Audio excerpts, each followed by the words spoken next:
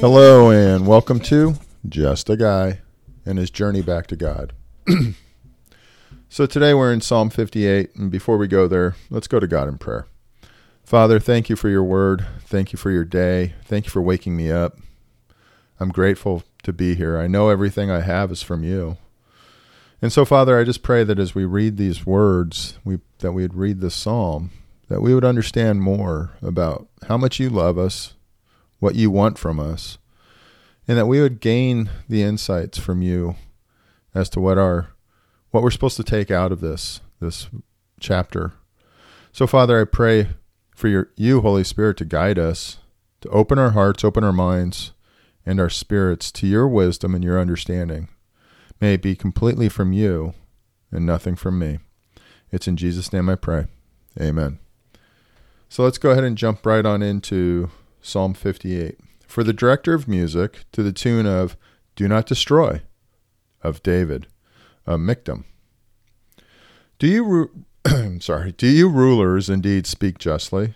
Do you judge people with equity? No. In your heart you devise injustice, and your hands mete out violence on the earth. Even from birth the wicked go astray. From the womb they are wayward, spreading lies. Their venom is like the venom of a snake, like that of a cobra that has stopped its ears. They will not heed the tune of the charmer, however skillful the enchanter may be. Break the teeth in their mouths, O God. Lord, tear out the fangs of those lions. Let them vanish like water that flows away. When they draw the bow, let their arrows fall short. May they be like a slug that melts away as it moves along, like a stillborn child that it never sees the sun. Before your pots can feel the heat of the thorns, whether they be green or dry, the wicked will be swept away. The righteous will be glad when they are avenged, when they dip their feet in the blood of the wicked. Then the people will say, Surely the righteous still are rewarded. Surely there is a God who judges the earth. So this was written by David, or the psalmist, when David was being pursued by Saul.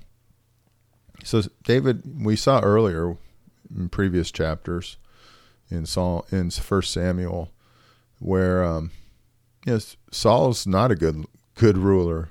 He wipes out entire villages and kills priests that have been appointed by God. So Saul isn't that great governing authority. And I have to think of our world today. Our rulers are no different than what's happened in the past. Historically, there's always been crummy rulers. There's always been terrible ones. Starting with, we could say Saul. We saw that. We read that. We've seen it throughout time, the persecution of people and the destruction of people, and the rulers just aren't good. So what we're facing today, I don't really think is a lot different than what people have faced in the past. I could honestly say that our Congress is very corrupt, at least in my opinion, and from what I'm seeing, that our leadership is challenged. And there's nothing that we can say that I see that can change that.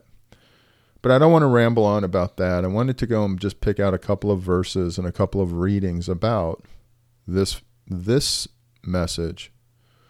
So I found in Matthew Henry, in his commentary, and Matthew Henry was a preacher from old. He says, when wrong is done under the form of law, it is worse than any other. Especially it is grievous to behold those who profess to be children of God, joining together against any of his people. We should thank the Lord for merciful restraints. We should be more earnest in seeking renewing grace, more watchful over ourselves, and more patient under the effects of villainy, nature, and others. The corruption of their nature was the root of bitterness. We may see in children the wickedness of the world beginning. They go astray from God and their duty as soon as possibly they can. When our Savior's words are duly regarded, the serpent becomes harmless. But those who refuse to hear heavenly wisdom must perish miserably forever. What we see in this psalm is we see it's basically in two parts. One, pointing out the terrible nature of bad rulers, as is pointed out, with them, and then the desire for them to vanish and face repercussions. It doesn't seem wrong for us to pray, as David's doing, for the destruction of those evil rulers. He talks about them having their teeth knocked in, not by him, but by God, so that they no longer can negatively impact the people. At the same time, we have to talk about what's said in Romans 13, where it says, "Let everyone be subject to the governing authorities, for there is no authority except that which God has established. The authorities that exist have been established by God. Consequently, whoever rebels against the authority is rebelling against what God has instituted, and those who do so will bring judgment on themselves." So, whether or not we rebel, or if we pray for God to end the reign of those, we still need to obey the laws according to Romans and according to God. We need to, which then brings us back to trusting in Him and knowing that He will take care of us. God considers it praise when we ask Him for help. So if we have rulers, if we have laws that are impacting us and we can't handle, we need to turn to God and pray for His help. If we're in hardship, if we're in distress, we need to pray for God to help, because that's praise. He enjoys, as we've seen recently, foiling the plans of the evildoers, and helping His saints, His people whom He loves, His children, succeed. So I don't think we physically rebel necessarily, but that we turn to Him and ask for His guidance and His help. What form that may take, that's in His hands. With that, let's go back to God in prayer. Lord, I praise You for this time, and I just pray, Lord, that You would take the thoughts that are mine and remove them, that You would add to whatever is said, that You would speak to our hearts and our minds, and that You would be the one we hear. Again, nothing from me, everything from You. May we learn to love You more, to love You with our whole being, so we can love our neighbors ourselves. I praise You and I thank You for this day. I pray for guidance regarding our government. I pray that our leaders would turn to You, that they would turn back to You. And I pray that those who don't know You would know You. I pray for hearts to be softened and wills to be strengthened. I pray, Lord, for Your will to be done most of all. And I know it will be, because it's Your will and You're the creator of all.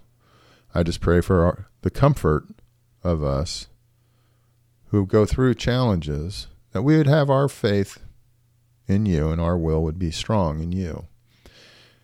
Lord, I pray for You to help us to know what it means to live a Spirit-filled life, to understand the power that You've given us with Your Holy Spirit, with Your indwelling. I pray that we would understand it, that we would have blessings upon our families, that we would do Your will in power, not in fear, that we would understand truly Your goals for us, and that we could powerfully do Your will. I just pray for Your Spirit to be in each of us, to guide us. I pray for our families. I pray for a hedge about them to keep them safe. I pray for them to know what it's like to be filled with Your Spirit, to not be shy about who You are, but to be bold. I pray for all of us to have Your Spirit guiding our steps. I pray for Your Spirit to heal our minds that have been injured.